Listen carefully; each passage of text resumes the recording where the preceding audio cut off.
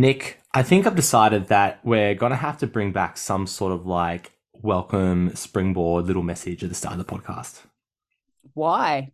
Though. Well, it feels very like bare. It feels very like almost a bit nude, starting the podcast going, "Hey, Nick," a bit of a cold opening, kind of like we've been recently rewatching Friends. Yeah, everybody just watch Friends, Mm. and there's always like the cold opening at the start, and then they play the jingle. And little baby George, he loves the jingle, so we often listen to it twice. No one told you life was gonna be this Gonna be this way. way. Right? The clap? Yeah, yeah. So, yeah, he loves Of that. course.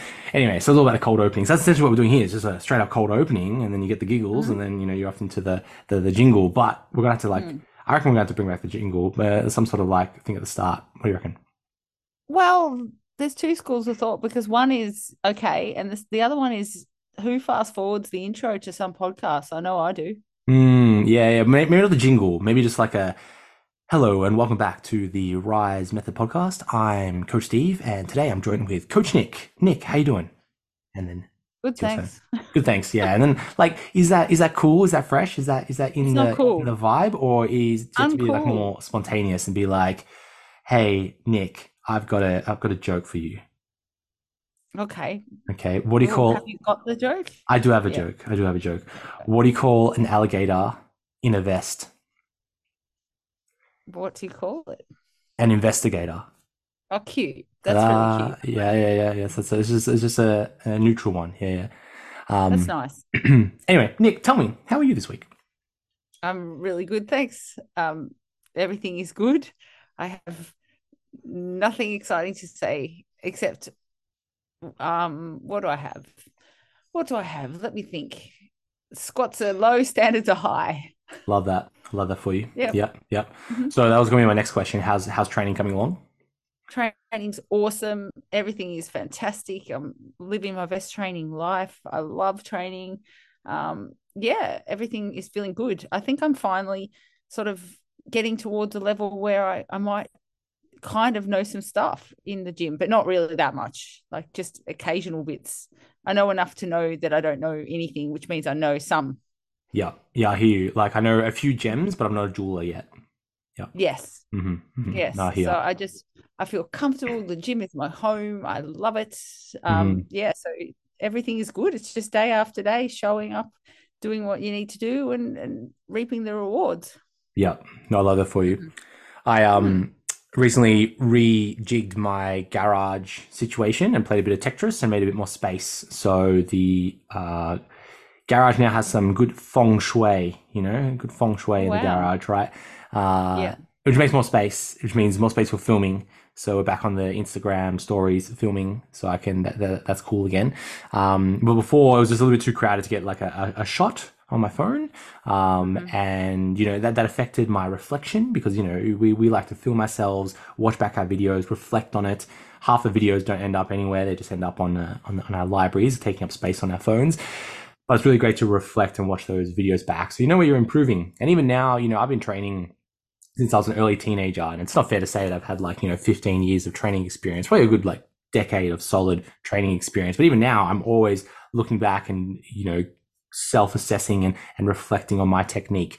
And we do have some folks that join us with the Rise method and other people that we've coached in the past where they put their hand up and say, "Oh, training's easy. That's all sorted. It's like my nutrition I need help with." And that's cool. That's fair. But we can always improve our training. We could always get better. Or there's always somewhere we can get better. And 10 years in, 20 years in, or more, there's different levels you look at, and there's always reflective ways that we can improve. So, if you're unsure on where you can improve, post about it. Let us know. We're happy to help. You could post on places like Instagram and tag us, places like on our Facebook social hub, tag us there, or even on the members area. A little bit of a few steps to post in the members area. You have to host a video somewhere else and put the link there because our platform doesn't allow for really big sized images or videos. But you can definitely post it there and we can more than happily help you there. So it's always a reflective process and growth. Yeah, definitely. And even if you sort of say, oh, I'm not someone who likes to put things up or anything, fact is, even if you enlisted the help of a coach that you paid a lot more than what you pay people in this challenge for, you would still be sending them videos of yourself. So this is kind of the way. It really is good to get used to filming or having some way to assess your technique, so then you know that you're not wasting your time. And I'm not trying to say that in a mean way, but there are just some things that you can refine to really get the most bang from buck, I suppose, of going to the gym. Mm-hmm. Yeah, absolutely. Absolutely. And like at the end of the day, we hope that we can teach you how to self-reflect, because once you learn how to, you know, look at your own technique and your execution of the exercise, great. You have a skill that you can keep with you forever, without needing to rely on someone to get their opinion on how you move. If you can get that reflective process going, amazing.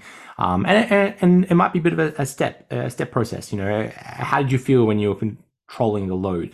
You know, were you stable? Like, where was the points of contact? Like, where were your hands? Where were your feet? Where were you on the bench or the machine? Then you could look at the ease of movement. Was it balanced? Was it symmetrical? Was the load in like the center of gravity? And then was there things that were just not quite right? You know, you might look at it like, oh, something just looks odd. You know, maybe you could increase the range of motion, or maybe you're bouncing.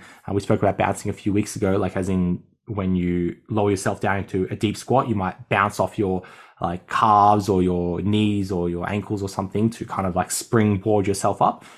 You might look at that and want to improve that over time. So it's that reflective process, right? Yep. And everyone has got something. That's right. And I think that feeds nicely into week 4 of the first ever RISE method challenge, where we're all about evolving, right? We've gone through RISE. Now it's about the E part, to evolve and to progress. And sure, progression doesn't always happen in 4 weeks, but it's time to think about it, and we can start to ask ourselves questions like, you know, where can I improve? We've sustained this strategy. Like, what can I do to take it to the next level? And sometimes it's that reflective process, being like, okay, are squats right for me right now? You know, I'm trying to build the biggest quads in the world. Is it better if I move to like a leg press or a hack squat or a leg extension, or should I keep doing, you know, a barbell back squat? You can ask yourself those types of questions, and that's okay. They're just questions, right? You can start thinking about your plan and say, okay, what's working for me? What could I modify to make it easier? What could I change in my environment to make it easier? You know, what things are really challenging? What am I not enjoying? And is it better to sub those things out? Or is it a case of what we don't like is good for us, right? You know, something like a split squat or of any variety, some of us avoid that type of exercise, and maybe we do that because we don't like it, but you might benefit from doing those types of movements. So great time to think about those types of things now. Definitely. Yep. Agreed. Now, Nick, I want to speak a little bit and take us back to, you know, the vision of the RISE method. You know, we're about a third of the way through the first ever RISE method challenge, and we're thinking and reflecting and always improving. That's one of the values of the RISE method, is all about consistent improvement, continual improvement, and that's what we're doing with the challenge, looking at ways that we can improve the RISE method. Now, you know, this iteration is an evolution, as you would, of previous challenges that we've run, Nick. Things like the Max to Maxine challenge and the M challenge, and the RISE method is completely separate. But of course, we ran those programs, so there are some similar threads there. Now, you know, the things like the M challenge, Max to Maxine challenge was primarily a body transformation competition run by a supplement company, Max's and Maxine's Amino Active, which is primarily based in bodybuilding. So of course, the big point of the challenge was more of that bodybuilding element, that body transformation element, and that was a really great goal for some individuals. Now, we know that fitness is a very broad thing with lots of different goals, and often, you know, if we're comparing individuals in a before and after photo, that doesn't summate all of the progress and all the wins that person may have had around strength or fitness or confidence or resilience, and all these beneficial things that come from training that we know, because we're essentially judging individuals from a before and after photo. And of course, you can make comments about the process of judging somebody. You know, we're physically judging each other by our appearances, and you could maybe put 2 and 2 together, saying that's a little bit not a healthy way to look at fitness, of constantly judging each other by appearances, which is why we've made these changes to the RISE method. And we're looking at celebrating, rather than a competition, celebrating individuals who are doing a really great job. And that could be someone who's just simply kicking goals, maybe really supportive with each other in the community, maybe, making some really awesome food, doing meal prep, improving their health, improving their mindset, training in the gym. And that's our all-star competition. There are some folks that might not completely understand the all-star celebration yet, maybe thinking of it like a social media competition or a popularity competition, or something that you need to be on social media all the time, which simply isn't the case. And I'm still searching for how these folks out there may have come to that conclusion.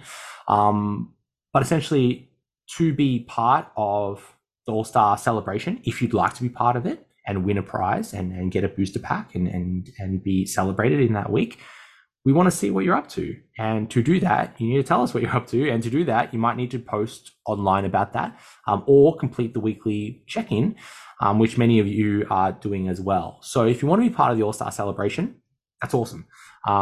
If you need a competition to drive your fitness progress, that's completely fair. Some of us go through the motions and we need like some sort of competition to keep us on track.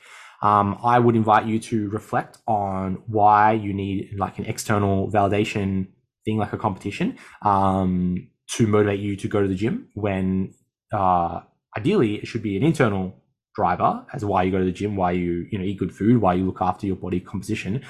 You're doing it for you. You're doing it for your health. You're doing it for your lifestyle. And if you're really looking for a competition, I would invite you to look at some of these really popular competitions. Like Nick, you're doing a bodybuilding competition, a physique competition. That's a great pathway to go down if you want to look for a competition. Other options it's okay. And it's okay. It's okay, but you know what? There's a caveat here. You've got to be really, really, really solid with with the way that you feel about everything and what people throw at you, because people are going to comment, they're going to say stuff. You got to be really solid. The judges are going to judge you every inch of your body. Are you ready for that? Yeah. This community here and others that are very supportive is a beautiful place to land, no matter what competition you're doing, because you're never going to be 24/7 in competition mode. No. And even a pro footballer, whoever, that people have a season where they take time, reflect, get better, and then they go out there again. Yeah, no, totally agree. And you're speaking about like physique shows, like they can be very in the nicest way catty. It's all about comments on each other and judging each other's appearances, which might not be for everybody, and you need a very thick skin to be able to compete in a world like that. You have to be really understanding that it's a created, made up world that it doesn't define you either way, and people will say stuff and people do say stuff continuously, but like the best thing to think is nobody really cares. It's the same as anything else. You're doing it for you, and you're not doing it for the world. You're not getting a gold medal in the Olympics. None of us are. So it's all, you can't take yourself too seriously either. Yeah, no, I agree. That's my advice is, if bodybuilding isn't for you, there's other areas that you can dabble in. Like I've competed in powerlifting quite recently. Even like strong men and women competitions are very popular right now. Highland Games, strength sports is what I'm implying.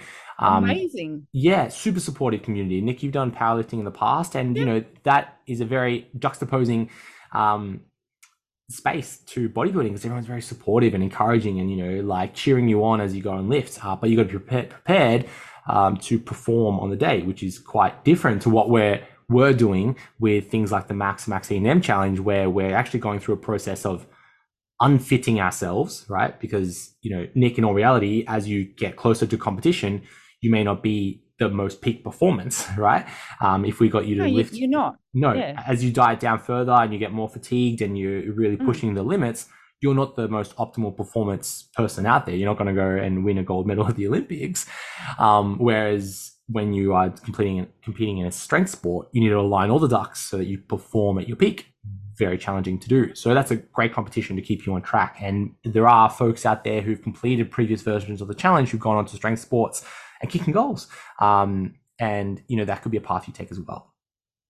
Yeah, 100%. Yep. And there's also all the different goals that if you've never done a large walk before, there's heaps of really long walks that are so much fun to do with family and friends. That's a really good goal as well. Then there's different running. There's so many different events, and now that everything's back open again, so many different things, and just anything that makes you celebrate where you're at, and get a little bit of a pep in your step and feel like it's all awesome.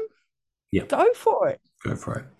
That was even my third point, is like fitness-based events, like endurance events. You got things like marathons, triathlons, long cycles, long swims, long walks, you name it. Or even like those obstacle course races. Have you done things like Tough Mudder and stuff before? I've never done that. I mean, the closest is that Ironman. That's pretty that tough. Was bloody tough, but I haven't done any obstacle courses at all. I did one. It was pretty wild, but yeah, I feel like I would easily catch fire. If there was a fire, I would definitely catch fire. But look, maybe one day, you never know. But yeah, I can tell you now, like if anyone ever wants to dabble in a triathlon, the triathlon community is really lovely. They're all really down to earth. It's never about looking a certain way. It's just everybody you get snot on you from swimming. No one looks anyway. So you can really just look and find your tribe, and you can swap tribes. I've swapped tribes millions of times. I'm not loyal to any tribe. I just go where the breeze is. I'm a freelance fitness person. Well, look, I think it ultimately comes back to the whole point of this conversation is like, well, what is the RISE method? And essentially what we want it to be is a continuous journey of moving towards your version of health. Everyone has their own definition of what's healthy to them and what is a healthy lifestyle. So that could be that you want to be healthy enough to run a marathon. It could be that you're healthy enough that you want to play with your kids. Maybe it's healthy enough that you make good choices so you can enjoy pizza on the weekend with your friends, but then still staying at a body composition that you're happy with. Maybe being healthy is you want to be the most jacked bro or broette in the gym, or you want to be the strongest person on the platform in a powerlifting meet. Whatever your version of healthy, we want to help you there. We want to create the tools and the resources and provide the educations that you are armed to navigate the fitness space. Because when I look at the fitness area, there's lots of confusion. There's lots of people feeling overwhelmed about nutrition and training and just simply overcomplicating it. Another one of our tenets, our values, is simplifying it. And we want to simplify the process of it. So join the RISE method. It's all about getting you back on track with your fitness journey, keeping you accountable in your fitness journey, and understanding that we all have different paths and different goals. And if you're still unsure about what goal, where to take it, that's the first step. R is to reevaluate, RISE, reevaluate where you are. You can check out the reevaluation workbook, so you can go through what's your values, what's important to you, what you want to do, what you want to achieve. And then we have the tools and resources to get you there. So that's what the RISE method is. It's not a body, transformation competition. It's not judging each other between before and after photos. It's not about who can diet the hardest or train the hardest. It's about giving it a good go. It's about going out there and moving the needle forward in your fitness journey. And then we're all here to celebrate each other. That's essentially what we are. Yeah. Longevity is also really good. So, Nick, I want to highlight some of our all-stars for this week. A little bit of a reason why they might be the all-stars for the week. And, we can start to piece together what we're looking for with our all-stars. Okay. So, in no particular order, we have Ian Lerser. And Ian Lerser, over the past couple of weeks, posting lots of training videos of himself. And the three main things that we're looking for with the all-stars is folks who are, positive in our community, folks who are improving their health, and that could be by improving their well-being, improving their maybe body weight, maybe improving their approach to nutrition, or improving their health in a way that they're educating themselves, right? So Ian's posting lots of training videos, which is the third part, is about getting strong. And Ian, getting strong, almost well stronger than the two of us, Nick, right now, lifting and pushing a lot of loads and always looking at ways to improve himself. So Ian, congratulations, all-star for the week. I'm going to send you out a booster pack. It's going to be awesome. Go in and invite us to your gym, please. That's right. Come on. We have Vanessa Lonsdale. She has been super active in our membership area, posting lots of times in the social hub, really supportive, asking lots of questions and commenting on lots of individuals, and then going through completing all of our courses and racking up lots of points on our leaderboard. Again, that leaderboard in the membership area is a bit meaningless. I might remove that feature soon, but collecting lots of points because she's doing lots of things on her membership area. So Vanessa, kicking goals, really improving herself. That's what we love to see. So congratulations. Awesome. Next, we have Rebecca June, also goes by Rebecca May. That's for her. She's on Instagram, so she's posting lots of videos of her training on Instagram. So she's kicking goals, getting strong, posting lots of videos about going to the gym, training, getting ready for the gym, and we love that. So congratulations to Rebecca. Next, we have Rochelle Endicott. And again, she's been really active on the forum, the Facebook group, the membership area, and the social hub, asking lots of questions, engaging lots of posts, and just being really supportive. So we love to see that. Really good. And then finally, we have Leah Narone. And again, she's been kicking lots of goals, doing lots of the weekly check-ins, then also collecting lots of points, doing lots of the coursework, and educating herself and knowing her story. She's got 2 young kids, twins, I believe. So probably the next level up from my 2 boys. But I don't know. I start to wonder, I'm like, would it be easier with twins because they're both the same age rather than slightly different age? Anyway, that's taking away from Leah. So Leah's kicking goals, showing us how it's done, and we want to celebrate her. So there are all-stars. So if you want to be an all-star next week, just post about it this week. You know, we forget about the past. Doesn't matter what happened in week 1 or week 2 or week 3. It's all about this week now. And that's why we have weekly celebrations, not a celebration at the end about, oh, geez, you might have messed up at week 8. It's all over. No, you can come back, right? If you're sitting here thinking, geez, I thrown in the towel, but I don't know where to start again, start from this week. Show us what you're up to. You might take home a little booster hat pack from us. Yes. And if you don't want to, that's also okay. Just take what you will. Just anything, anything that you can learn, just take it. It's okay. Yep.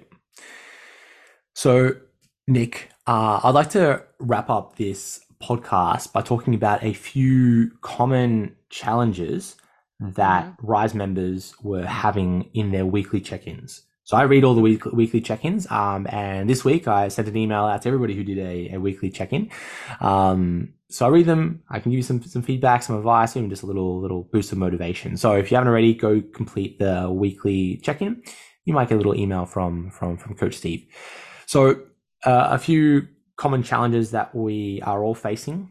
Firstly, lots of us struggling in social settings and succumbing to temptations. So foods, some particulars out there, candies. We have hot chips, and of course chocolate. Okay. So there's some common trends for this week. And gosh, hot chips, that's a tempting one for me. I can definitely have a lot of hot chips.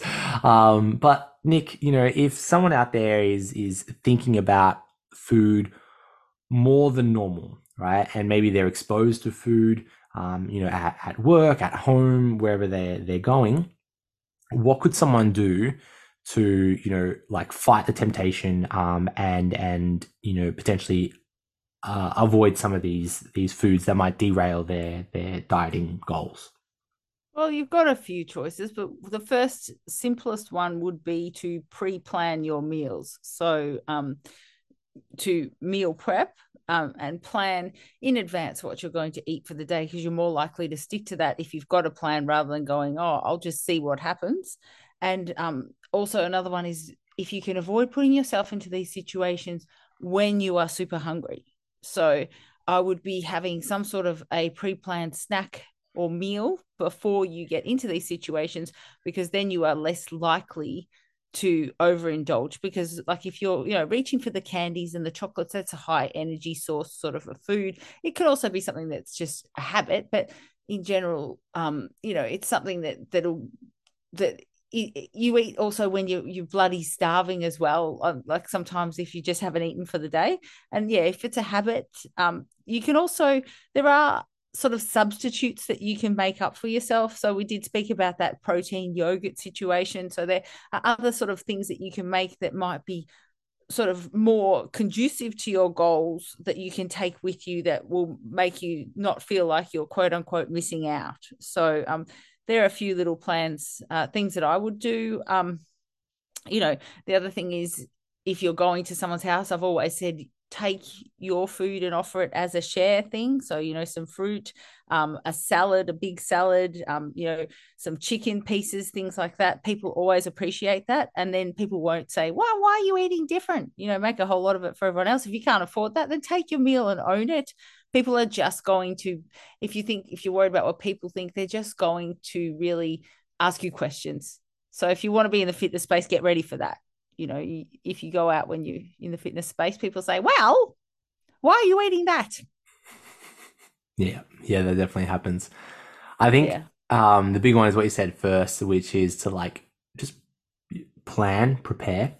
What's that saying? You either plan to succeed or plan to fail. Now, if you want to make significant changes to your approach to nutrition, we're going to need to put some effort into it.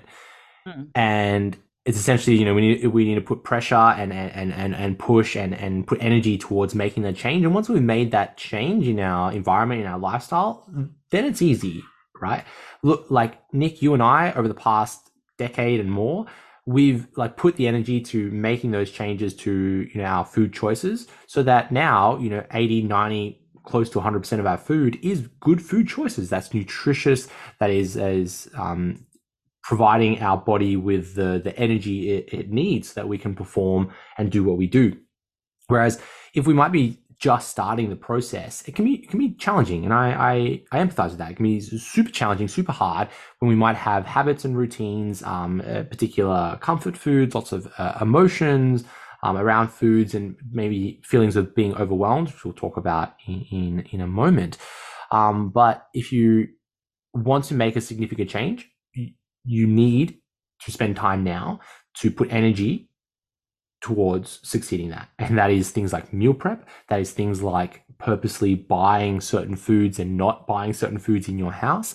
That might be having those tough conversations with friends and family and co-workers about what you're trying to achieve, and to maybe make those changes at your work functions or at social events. And even speaking to your family, like if you are the main, let's say, cook in the family, and your kids or your partner wants to eat a certain way, and you want to eat something different, you may need to have that conversation and look for ways that you can have a nourishing meal that everyone would enjoy. And I've spoken to folks in the past where they would say, "Oh, I want to follow this diet, but my kids need to have something different." The question, of course, is like, well, do they need to have something different? And I empathize again, because I'm trying to give food to my toddler, and he doesn't eat half the food that we give him. I get that.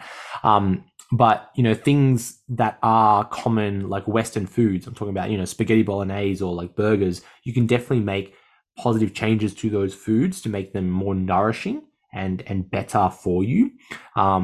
Than just letting it go all out. And I'm sure kids would have things like burgers and spaghetti bolognese. They're probably having that already, but just portioned out slightly differently. So you can still enjoy those foods portioned out slightly differently, but making better choices. Let's say spaghetti bolognese, buy a leaner cut of beef. So instead of buying the 10% fat, buy the 8 or 5 or 4, I don't know the percentages of minced meat to put into your spaghetti bolognese. Add some vegetables in there, like some grated carrots or some lentils, or maybe some whole grain pasta. So you're making a better quality food that you can enjoy and nourish, and you're nourishing your family. So there are some ways that you can change your environment to make it easier for you.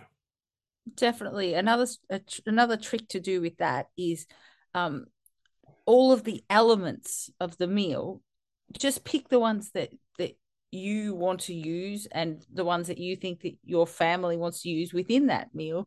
And then you can still use the actual meal idea as a base, and then just tweak little ingredients for yourself, or for whoever else is having the food. So say if I'm making a lean mince sauce, I might stop it at some point, take some out for me while it's cooking. That'll be mine. And then add all the extra goodies for everybody else. The extra goodies might be like, when you get down to the really nitty gritty of comp prep, it might be that I don't have the whole tomato bit, the passata and all, because I will just have the mince, but I'll brown the mince, take a little bit out, be a bit of a wizard in that way, so you're still using exactly the same stuff. You just take a little bit out and then keep going. Yeah. So that's a way to tweak it. And then I might add green beans to it, or whatever it is that I want to have. I have weird foods, my family says. But they're used to it, and look, after all these years, I must say, I think Shane's come around to eating healthier because of me. It's taken a long time, but if there's no other option for him, what's he gonna do? Thank me when he's 80. Yeah. Oh, Shane. Maybe another example based off yours is, let's say you wanted to follow like a plant-based diet for whatever reason. But maybe your family or your partner or your friend or wherever you are isn't. If you think about that kind of like Lego type idea where you might have the base meal, let's say you have like, I don't know, a bed of salad or some vegetables or some rice or some noodles or whatever. And if you wanted to go plant-based, you might have like a lentil sauce on the top of that, or some sort of plant-based topping on top of that. And then someone else might have, let's say some grilled chicken or something like that on top of it. So, you have the same foundation and base, but you just made some slight tweaks. And it's almost like Lego. You just kind of like build your meal slightly differently. So you could have essentially 90% of the same meal, portioned, of course, differently, because that's essentially what we're doing here is portion sizing, portion control. And, just making those slight changes with your foods. Yeah. That's right. I'd Lego that up, like maybe as, a sweet potato and some other sort of maybe beetroot and some sort of spinachy thing, salad. And then I'd have like a chicken thing for someone, and then a tofu thing for someone else. That sort of a way, portioned, as you said. But think of it, the Lego thing, the Lego factor. Lego factor. Well, don't eat Lego though. It won't work out too well. Yeah. Don't eat Lego. No. Well, look, the final thing I need to say about, maybe resisting temptations is that you can only resist temptations for so long, and under certain situations. Because when you're tired, stressed, fatigued, you've had a long day at work, you're more likely to make food choices that you necessarily don't want to make.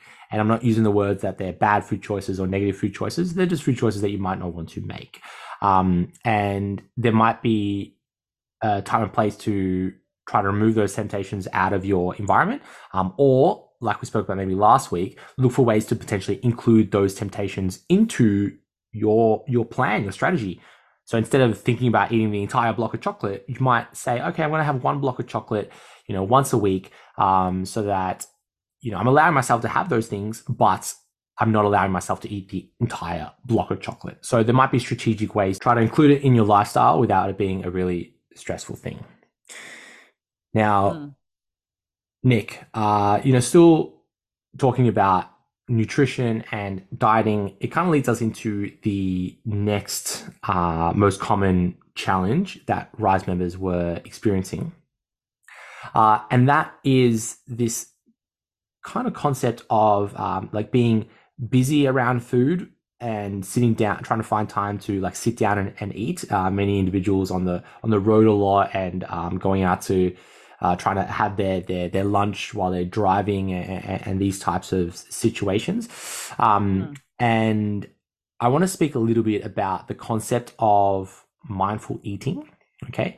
And the reason why is that if we're constantly eating when we're on the go, we kind of have this little bit of a disconnect with food. And I think when we move into the fitness space, a lot of folks will be like, oh, you got to look at food as just fuel. It's just fuel to yourself. which, you know, in a sense, I think is true. But we can't forget that food has like a cultural element to it. It's so embedded into what it's like to be human, is to, you know, have a meal and enjoy a meal with people and enjoy the experience with food. And that experience with food does lead to positive effects with our relationships with food, our satiety level with food, how satisfied we are when we're eating the food, and then later our experience with hunger of after we've had that food. So I do want to bring up the concept of mindful eating, especially folks at spending a lot of time, you know, just eating out of containers while they're on the go, doing lots of things. So they can maybe spend some time to reconnect with their food. Okay.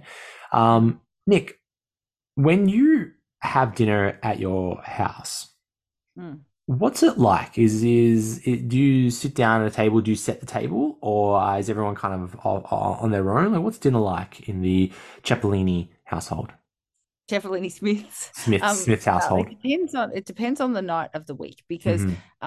Shane has karate 2 nights a week, Mm-hmm. and the girls have various sports and things going on. Mm-hmm. So basically, our Sunday night dinner is the one where we will all sit down together and make sure that we're all hanging out. Mm-hmm. But other nights it might be that the girls and I might eat separately to Shane, or I might eat separately to the girls. And yeah, it's just, we have a communal area and everything is put there, and then Mm-hmm. people come and sit down and eat it, but they have to sit down and eat their dinner.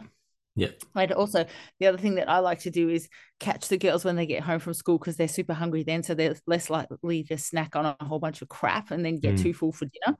Yeah. So I've figured out this trick that if I have stuff ready for them at about 4:30, it works quite well. You know, because I was sick of them just filling up on shit. Yeah. But yes, so the idea is, you know, within our kitchen, that's where we eat the main meals, and it's a good idea, and we highly suggest and recommend to everybody in the family that you sit down and eat and communicate, and no devices and that sort of a thing as well. And I don't like TV on or anything while I'm eating. No, I hear you. I definitely have been a culprit of eating in front of the TV, where we might have, like, use the example, have spag bowl, and great, like, Laura and I would sit down on the couch and just, you know, just eat, and we're watching something on Netflix, and, you know, just chatting away and just, you know, eating our food. But then you have like a real disconnect with how much you're actually eating. You don't really pay attention to how much you're consuming, and then that's when I would tend to be like, oh, I want a second serving. Whereas in contrast, if I had the same meal like I did before this podcast, and would sit down at the table and have that meal, we're sitting with the boys, they're like making a mess and we're eating, and happy days, you know, I would stop at just one bowl, because I'm like, oh, great, I haven't just been focusing on something else by what I'm watching on TV. I'm focusing on my food. I'm focusing on the cultural element of that.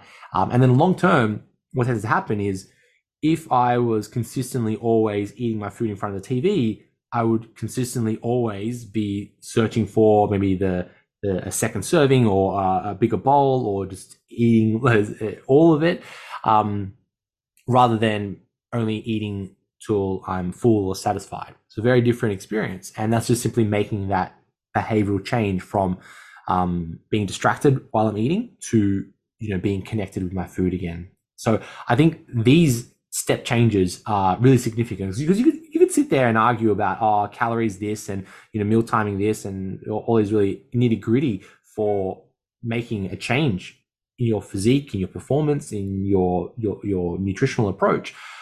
But when we can make these like step changes in our lifestyle, it's almost easy, where you go, okay, well, yeah, what if you just stopped eating? What if you ate exactly what you're eating right now? The only difference you made was you sat down at your dinner table or kitchen bench and ate your food there with no devices, no TV. Would that lead to significant, you know, weight loss, or significant performance improvements, or significant health improvements, or better mood, or better energy, or better sleep, just by making that one change? And I think that's where folks would make that argument, oh, calories don't matter. It's like, well, yeah, because if you make these environmental changes, you consume fewer calories, or you make better choices with food because you're just in a different environment. And I think that's really powerful. So if you are constantly eating on the road, or eating in front of the TV, and you're not connected with your food, you may be kind of digging yourself a bit of a hole in your approaches to nutrition. Definitely, definitely. And the like the one that you can easily extrapolate from that, what you can easily is definitely you can tend to overeat. You Hmm. know, there's other arguments that we can make. We can say, oh, digestion, and therefore the way that certain, you know, foods are going to be metabolized within your system. But that all gets complex. But yeah, definitely you tend to overeat because you don't even notice what you're doing. You're like, oh, you almost eat in time with the program. It's like 45 Hmm. minutes. Okay, I'm going to eat my first meal. Then the next series, okay, next, you know, Yeah. show two or whatever, I'm going to eat dessert now, and then Yeah. I'll have a cup of tea. And it's like you go in rhythm with the TV. So Hmm. it's a very natural thing to do. We sync up with whatever's in our environment. So Yeah. that's one time when we don't have it stack. We just keep it simple. I've got a visitor in Oh, here. hey, Cat just burst in. can you Um, show me her? Little Kiwi. She's run off. Oh, That's fine. Now, yeah, I think when you talk about habit stack, what tends to happen is you habit stack in maybe a not planned way, because when you sit in front of a TV, you may instinctively want food. Yeah, because if mm, you are eating when you're watching TV, you know, that's just like your brain makes that association. TV, food together. Or if you're eating when you're on your phone, you go, okay, phone, food together. Your brain goes, ha, or ding, or car, in your food. car. So then what happens is when your brain gets the cue, and this kind of goes into habits and how they're created, you know, you get a cue and you do the behavior, you get the reward. So you're developing this cue, you know, TV, phone, car, wherever you are, your brain goes, ding, food's coming. Of course, the hunger starts because, okay, you've got the hunger going as, oh, I've got to need food. So that's when you might start, you know, okay, well, I'm not having dinner right now. I'm going to need a snack. And that's when you might lead into foods that you're, maybe comfort foods, foods that you're kryptonites, where you go, well, I want a bag of chips. I want the hot chips. I want the chocolate. I want the candy right now because my brain's going, bing, cue time, and your whole body's going, ready for food. Then you've created an environment that isn't supportive of your goals. Yeah, Um, not to mention also, like, let's not go too deeply into this, but the product placement within series that you might be watching can be anything from a soft drink all the way through to a specific food that they're eating. And you go, oh, yeah, we've got that. All right, I'm going to just eat that too. mhm. You know, Yep. so that also happens. It's none of that's, you know, by accident. So Hmm. just remove that influence. Yep. Just, you know, when you're trying to get everything together, or anytime, I think, if you can. Yep. Mm. So some of the tenets for mindful eating: one, try not to be distracted, as in like devices, screens, or just being busy. Not a good idea for mindful eating. Next, really think about making a pretty plate. So while you plate your food, you know, think like you're in a restaurant and make it pretty. I know not many of us are master chefs. I'm not a master chef. But you know, take a moment to make your food look nice. You know, you'll have a better relationship with that food. Try to dabble with herbs and spices so that you can smell and get into that you know, aroma, you know, the ambiance kind of going with your food, having that experience with the food again. And then when you are eating, a practice that I do is I try to create the perfect bite. So my first bite, I kind of like sculpt it a little bit and make it the best type of bite. And then that takes a moment. I appreciate my food. It's my little ritual. And then I eat my food. And then, of course, you're trying to, you know, eat slowly, savor the taste, savor the flavors. Maybe put your utensils down and take the moment. This is a really great meal. Enjoying maybe the environment that you're in. Maybe you're with your partner, your kids, your family, your scenic, wherever you are. Enjoying what you're doing, and then reconnecting with that food again. So that's a strategy to practice mindful eating. Mm. Good. Nick, the final, probably most common challenge that Rise Method members were facing this week was trying to find time to train with busy schedules. Mm-hmm.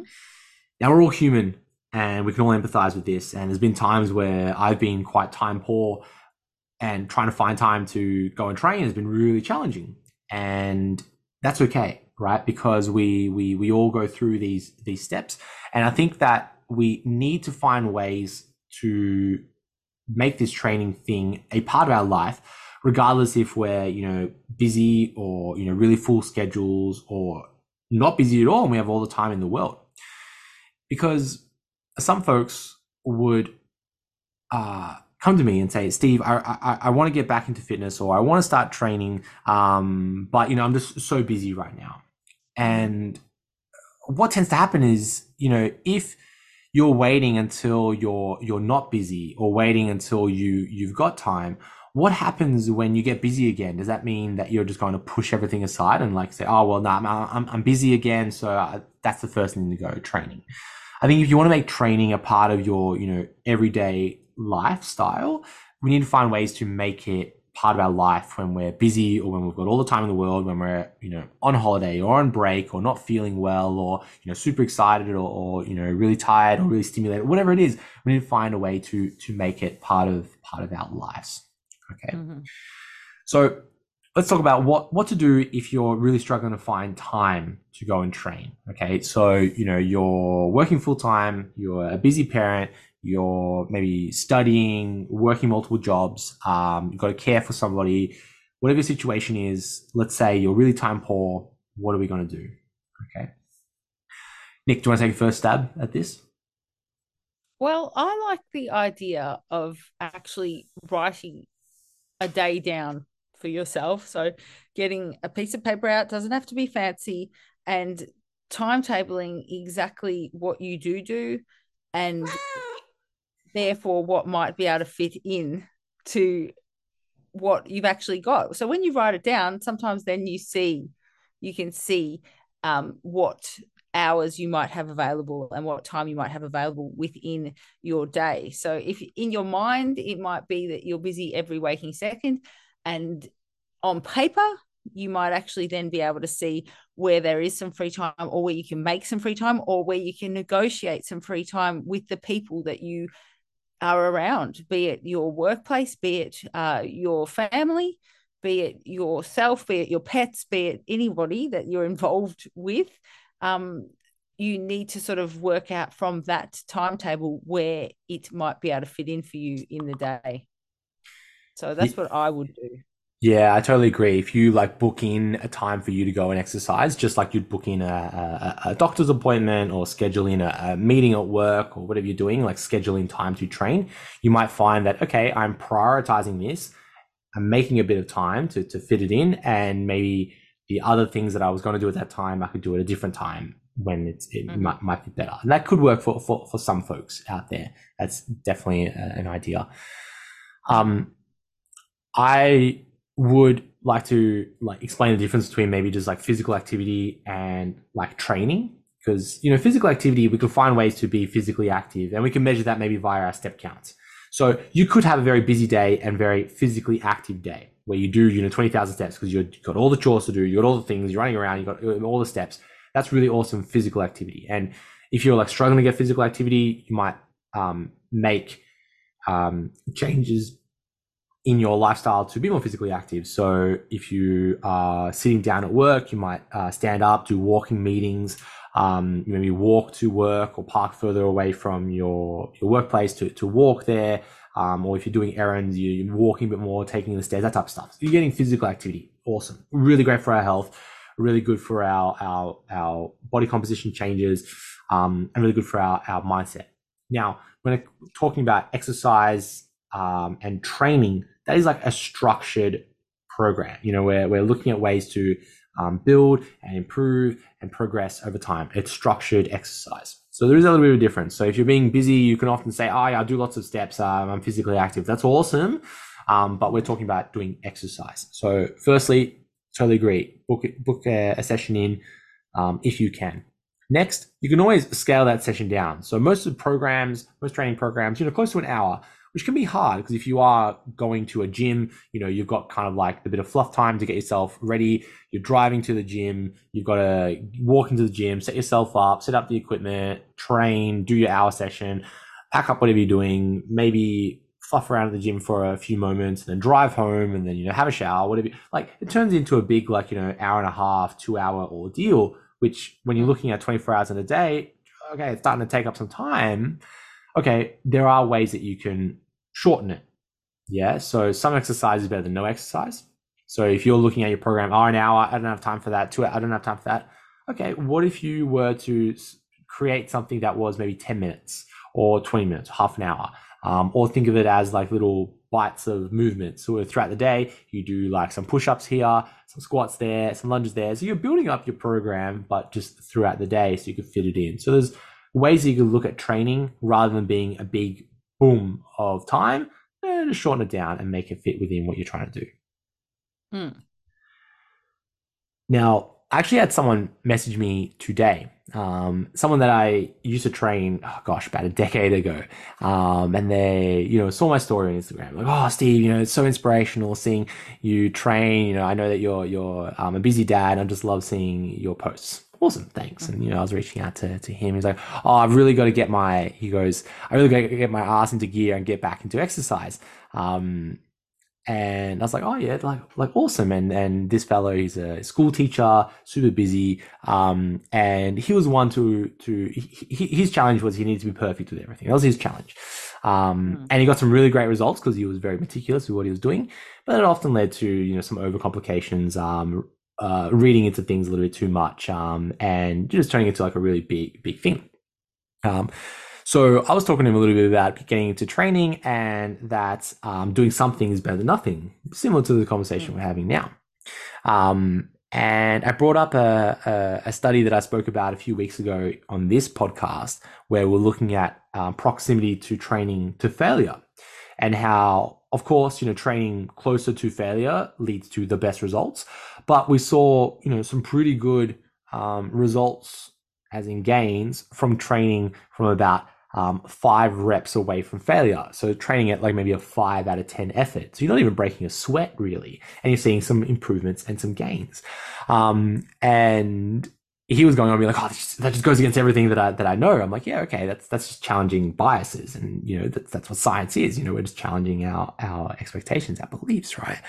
But the point is that if you are, really building it up in your head and you're going, oh, geez, I've got to spend a whole hour in the gym. I've got to really push myself to the limits. I'm going to be sweaty. It's going to be really hard. It's going to, I'm going to be basically crippled as I'm doing my leg day and I got to crawl out of the gym. It doesn't need to be like that if you don't want it to be. Of course, training at a high intensity is going to lead to better results, but you can still get some really great results if you're training at, let's say, like a 5 out of 10 of effort. So that means effort as in intensity, also effort is in volume. So if you can't do a whole hour, half an hour, still get some really great results. If you can't train absolutely to failure, okay, maybe train, at 50% of your effort, you'll still get some progression and some results. And the example I gave to my buddy was that I said it as a joke. I'm like, it's like trying to save money. Of course, if you save money and you save lots of money, you would save lots of money, right? But if you saved a few dollars, you're still saving money. And it's a similar idea in training where you can try to be on a strict budget and go really hard on yourself and try to save all the dollars, or you make some small changes here and there and save a couple of dollars, and eventually you'll buy that trip to Hawaii that you want. So training, if you are super busy, got lots going on in your life, you can scale it to make it fit into what you have available to you, is my whole point of that. Definitely, yeah. That all or nothing thinking can sometimes just hold you back. Mm-hmm. Like I can't do everything how I used to, so I'm not going to do anything. Yep. So who's that going to be, of detrimental to? Who's that going to affect? You. Yep. The final thing I want to say about if you are limited at the time and training is that you need to make sure that you're following a plan. Many folks in the RISE method are following the RISE method plans. Awesome. Some folks trying to build their own plans. That's awesome as well. I love that as well. But if you're kind of walking to the gym and you don't really have a plan or a structure, or like a ritual or routine or like a bit of a flow, you're slowly going to lose time in your session. So if you're going to a gym and you're like, oh, what am I going to work out today? My arms are a bit sore because I trained them yesterday. I might do some legs. I don't really want to do some legs. Someone's a squat rack. Maybe I'll go over here. Like, you can see how that slowly eats up your time. If you don't have a bit of a flow, like if your program that you might have written for yourself kind of goes like barbell, machine, dumbbells, machine, back to the barbells, and then back to the first machine area that you're at the very start, like you might be just building up lots of time, just logistically when it might be better if you kind of create a more of a flow. Maybe do all the dumbbell exercises together, maybe all the machine exercises together, and then the barbells at the other side of the gym do that kind of together. So something to consider if you are making your own program. Just the logistics and how you can optimize your time in the gym. So your session that might be an hour in length might really only be like, 40 minutes in length, with adequate rest time between sets because you just made it more logistically sound. A similar conversation would be if you are super chatty, like maybe you are, Nick, maybe I am. When I'm in the gym, I want to talk to people. But you might choose to kind of do the headphones on, you're focused, you're in there to achieve a goal. You go in there, people try to talk to you, sorry, I've got to train, do your thing, and then get out. And that could be a way that you optimize your time in the gym, get your program done in a time frame that fits your schedule. You have to do resting bitch face. Yeah, either resting bitch face or resting face with so much caffeine going through your veins that you are ready to go to a rave or something like that. Yeah. You know the face, yeah. Mm-hmm. All right, Nick, look, let's wrap up there for this episode of the Rise Method podcast, episode number 7. If you enjoyed this episode, let us know, and we'll catch you next week for episode number 8. See you guys. Thank you.